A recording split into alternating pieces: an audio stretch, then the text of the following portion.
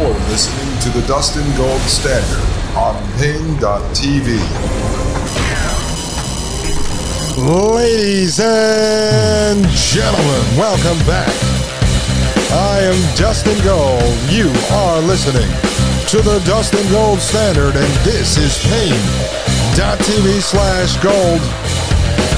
This episode is called Burst Your Bubble. No, folks, I'm not breaking your balls here. I'm just trying to show you. These are just things I learned throughout the years, really stuff we don't focus on in the Public Indoctrination Center. Otherwise, they teach you, but they teach you with a spin on it, and then you don't really understand the effects it has in the country. They tell you that it brings more freedom, then you end up in the system you're in, and you're trying to sit here and wonder why we are in the system that we're in. And it's all explained. You can figure it all out, folks. I mean, here, let's look at another major change in the history of our country. And this is going to actually play in later to what we're researching on the history of technocracy. So I figured I'd put this in here. Now, there's hundreds of these, thousands of these examples of major changes throughout the history of our country that changed our system from what we were founded on into what it is today. And this is why you are actually a refugee living within what I call the world's truck stop bathroom. Yeah, you're the world's truck stop bathroom, all right? People are allowed to just walk in, take a leak, spill their urine all over the seat, not even wipe it and clean it up. I don't know, take a dump on the bathroom floor. Nobody cares. Walk over, wash your hands, spit a loogie on the mirror, rip the sink off the wall and throw it across the bathroom, and then walk out into the truck stop, grab yourself a bag of Cheetos, don't even pay for them, walk right out the front door, give the finger to the cashier, walk over, tap off the rest of the gas into your car, and drive off without paying. Why? Because we're the world's truck stop bathroom. That's what we've become. We are quickly becoming a giant Amazon trading hub. That's pretty much all we are at this point, folks. What's American culture at this point? I don't know. For a while, it was baseball, hot dogs, and beer, but that kind of took a turn for the worse during COVID land, the high school theater production. Yeah, some people are back at games, but you don't really see it as the culture anymore. We really don't have a culture. When I grew up, I remember, and I'm 41, I grew up in and around New Haven, Connecticut. My dad was a cop, so he hung out with the Irish cops and the Polish cops and the Italian cops and the German cops. And I remember as a kid going to huge St. Patrick's Day parades with my dad to celebrate his Irish cop buddies. And we would go to the Columbus Day parade to celebrate his Italian cop buddies. And he would go shoot darts at the Polish club, and we'd hang out with his Polish cop buddies. We go over to the German club and hang out with them and shoot darts. So what we did is we celebrated each other's heritages under the banner of the American flag, and that was kind of part of our culture. It was part of our culture. And so we don't really have much of that anymore. Now, let's go back to 1913. I showed you that we changed the rules on how we selected senators in 1913. Now, here's an interesting one. We used to talk about this on the Republican side of the aisle. Nobody talks about this anymore. This is the Senate passes the Federal Reserve Act. And this is December 23, 1913. This is at Senate.gov. This is the official story right here, folks. And it says here, hold on one second. I'm just taking a note down, folks. It says, it took many months and nearly straight party line voting. But on December 23rd, 1913, it's interesting, the day before Christmas Eve, while no one was paying attention, the Senate passed and President Woodrow Wilson signed the Federal Reserve Act. The need for a central bank became painfully evident during the financial panic of 1907 when the stock market collapsed, banks failed, and credit evaporated. Well, let's take a minute here. Woodrow Wilson, one of the great presidents, folks. I'm kidding. He's going to come up because he's tied into some of our folks coming out of the progressive movement involved with technocracy and eugenics. So Woodrow Wilson we'll be getting into soon. But see what led to the passage of the Federal Reserve. What was it, folks? The financial panic of 1907. Now, a lot of the technocrats grew out of the panic of 1893. We're going to get into that with Edward Bellamy, and then Bellamy inspiring Thorstein Veblen, and Thorstein Veblen inspiring folks like Howard Scott.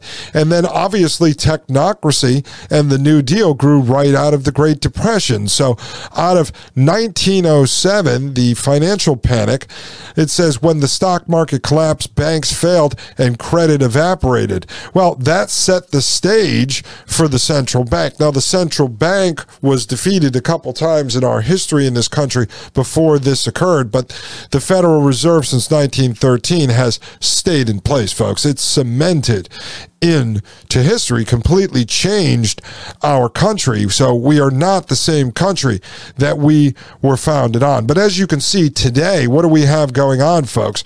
We have a financial crisis. And what are these guys trying to roll in? Universal basic income and central bank digital currency. So don't think for a second that the financial panic of 1907 was not an orchestrated problem, just like the financial crisis of today is an orchestrated problem. Another thing that I found interesting, I'll just say this, as I was researching history, you had the Spanish flu, World War II, and really you had World War I, then the Spanish flu, then the Great Depression, then World War II, all packed in pretty close together. Today, you have the financial crisis, COVID land, the high school theater production, Ukraine-Russia war.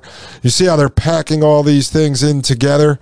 It's like they come in trifectas, folks.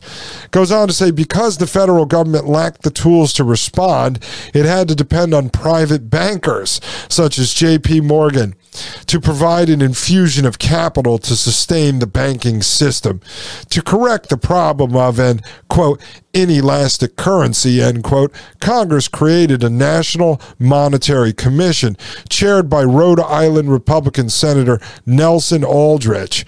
Aldrich proposed a system that would be run by private bankers who would act as federal agents. Progressives admittedly adamantly opposed what they called a surrender to the, quote, money trust, end quote, and blocked its passage. Now, you'll see the progressives actually ended up joining in with this effort as well, folks. The bankers sit behind also the socialists, the communists, the progressives, the Marxists, and eventually the fascists. They also sit behind the so-called conservative. So you'll see the theme as we move forward from history to future, that the bankers are always behind everyone. Now, this is eerily similar to the scheme going on that I talked about yesterday in Sri Lanka, the orchestrated economic collapse of Sri Lanka. What happens? Well, the WEF and the bankers are all sitting on the sidelines going, hey, we have a new system. It's called circular monetary system, a circular economy.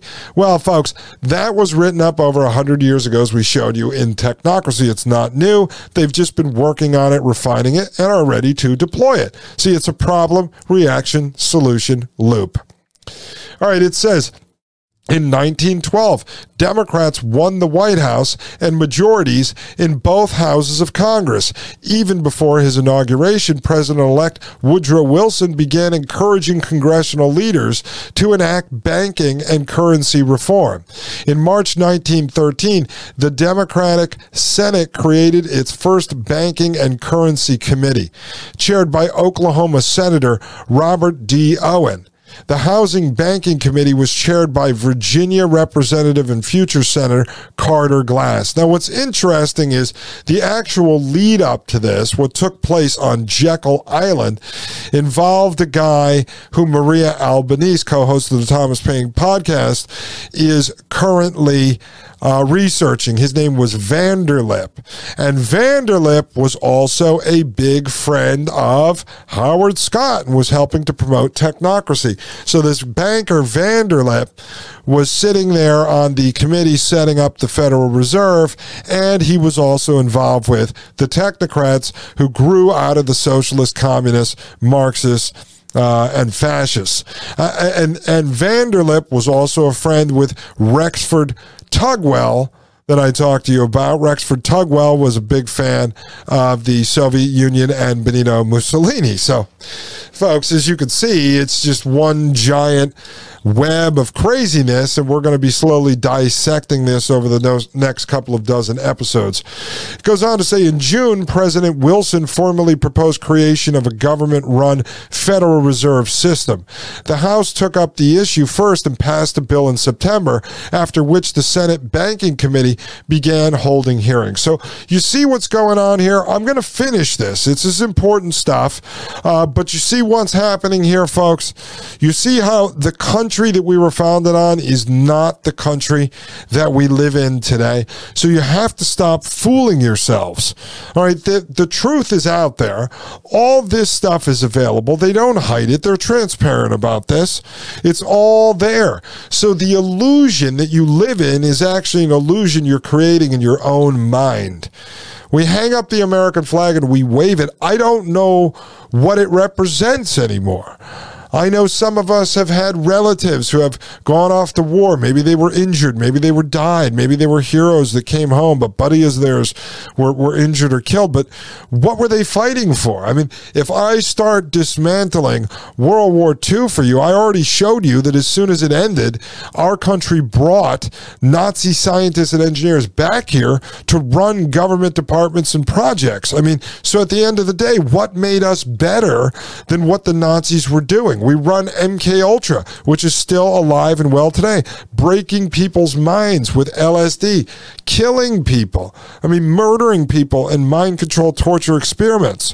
What makes us different than them? So when we're hanging the flag, I don't know what it represents. I really don't. I'm someone who used to have a big American flag, but it got to the point where I just don't know what it represents. It's obviously not the country that I live in, and the country that it represents is long gone. So that would be the equivalent of me hanging up a flag on my porch for the Roman Empire and pretending that I live under the Roman Empire, or hanging a flag of, the Confederacy. Like, people still hang the Confederate flag. I don't live under the Confederacy, so I don't know why I'm hanging the flag of the Confederacy.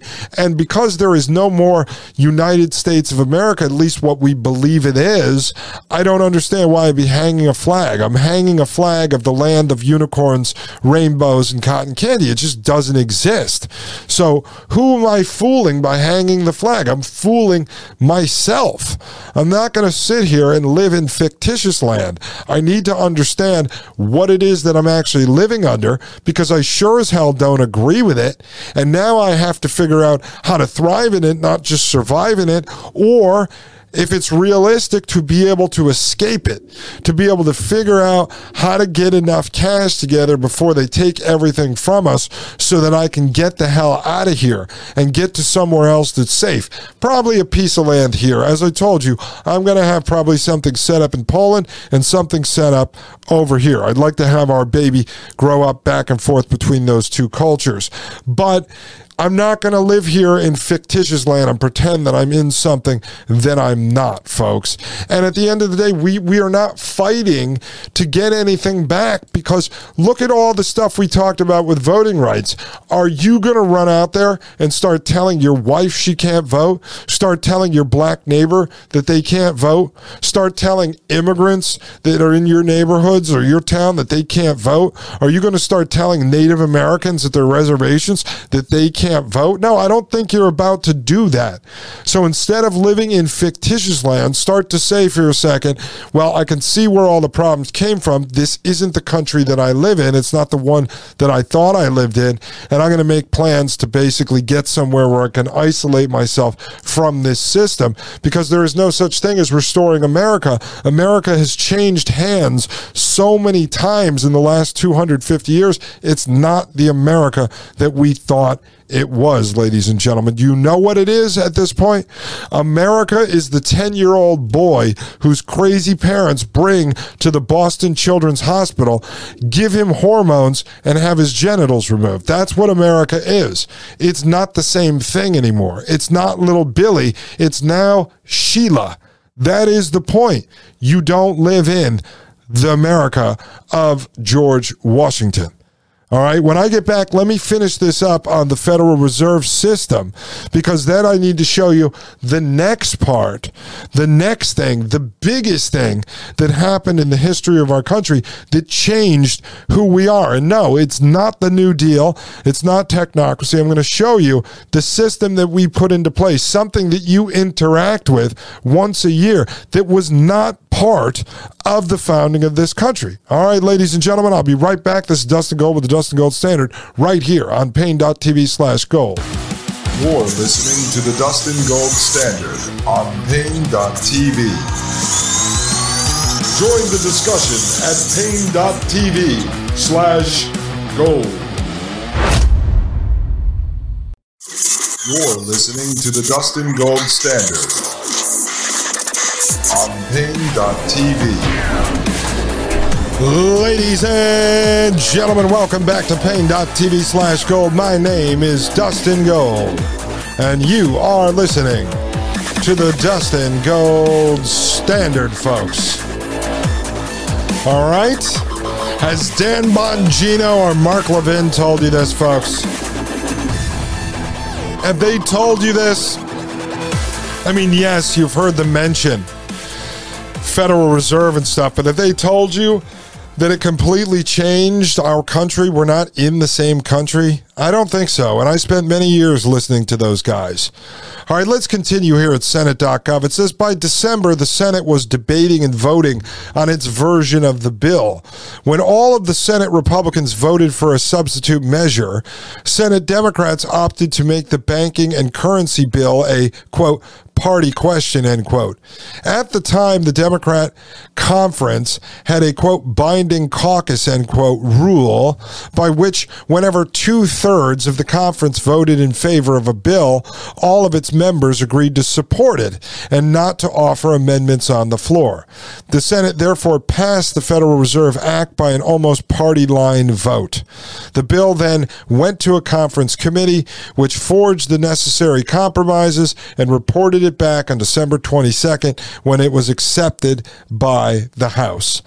On December 23rd, 1913, the Senate adopted the conference report by a vote of 43-25, with every Democrat present voting for the measure and all but 4 Republicans voting against it. 27 senators were paired or chose not to vote. Many senators immediately rushed to the Union Station to catch trains home for the holidays, while the chief sponsors went to the White House. President Wilson signed the Glass-Owens Act at 6 p.m. He used 4 pens, then gave one to each of the leading sponsors. Wilson commented that he was not accustomed to using a series of pens. Why is that, folks? Because the pen is mightier than the sword. That's not in the article. I just said that, folks. The pen is mightier than the sword. As Howard Scott has said before, they did not need you, the person, the average Joe out there, to cast one ballot, nor would he need anyone to fire one shot to drive technocracy into action. Here in the United States, folks, they could do it through the scientists, engineers, and the bureaucrats, right? So nobody voted for technocracy.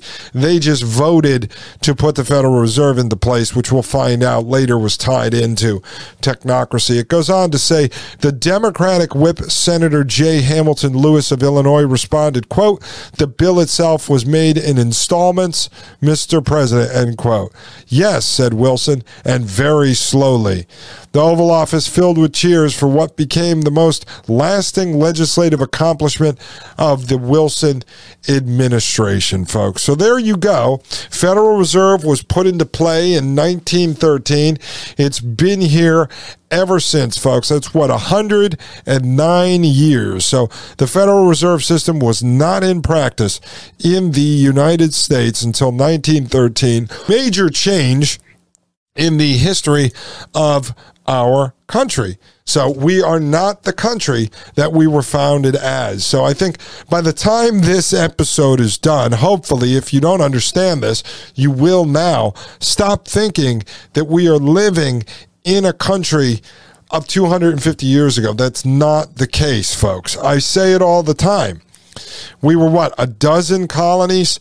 2.5 million people, 500,000 had the right to vote. Now we are 3,000 miles wide, 50 states, dozens of territories, almost 1,000 military bases worldwide. We are not the same country. So saving America, saving the Republic, I don't even know what that means, folks. We violated the Constitution. If you want to believe in the Constitution, we violated the Constitution so many times in the course of the history of this nation. We are not the same country any longer. All right, here's a big one, folks. One of the most important ones we're going to talk about tonight. No, the most important, I would say. And we're going to pull this right up here because they love to actually brag about it. This is on IRS.gov, your favorite agency. They come to you April 15th every year at gunpoint, and they threaten you. And if you don't give them your financials as accurate as possible, you must dot all your I's and cross all your T's, and then hand them a check. They will come to you at gunpoint, and they will take your home, they will take your vehicles, they will take your bank account, they will take your investments, they will take everything away from you, folks. They will start taking your check if you work for an employer, and they will just take that all away from you. So I really want to look at the history of this because they provide a lot of details, a timeline here.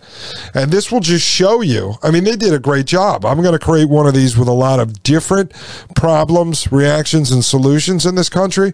But they did this for us on taxes right here at irs.gov. It says 1765 to 1776, taxes and revolution. Taxation without representation was the seed of the American Revolution. Colonists rebelled against Britain's punitive taxes because they had no voice in Parliament. On July 4th, 1776, the Declaration of Independence severed ties with England. The Revolutionary War ended in 1783, and a new nation was born. It's funny because when I was a kid in school, I would always question my history teachers and say, well, if we fought to have our freedom from paying the tea tax, why do we have the IRS now? Teachers didn't like that. They couldn't answer that question, folks. It says here 1787 to 1789, evolution of taxation. On February 21st, 1787, Congress approved a constitutional convention to revise the Articles of Confederation. The Congress shall have the power to lay and collect taxes, duties, imposts, and excesses, to pay the debts and provide for the common defense and general welfare of the United States. On September 2nd, 1789, Congress established the Department of the Treasury and appointed Alexander Hamilton as the first secretary. Yep, he wanted a Federal Reserve, folks. So there you go, right there. 1787, Congress approves a constitutional convention to revise the Articles of Confederation. And in there, they give themselves the ability to lay and collect taxes, duties, imposts, and excesses to pay the debts and provide for the common defense and general welfare of the United States. They did not tax income back then, folks. They generally made the money to fund the federal government through import and export tariffs, okay? Just so you know, that's the history of the country that used to be the country that you believe you still live in, but you don't. You don't. It's not the same country. All right, it says 1794, the Whiskey Rebellion. 1794 saw the first outright challenge to the U.S. government's revenue laws when a federal court summoned 75 distilleries in Western Pennsylvania to appear in court and explain why they shouldn't be arrested for whiskey tax evasion. The Whiskey Rebellion set up a clash between citizens and federal officers.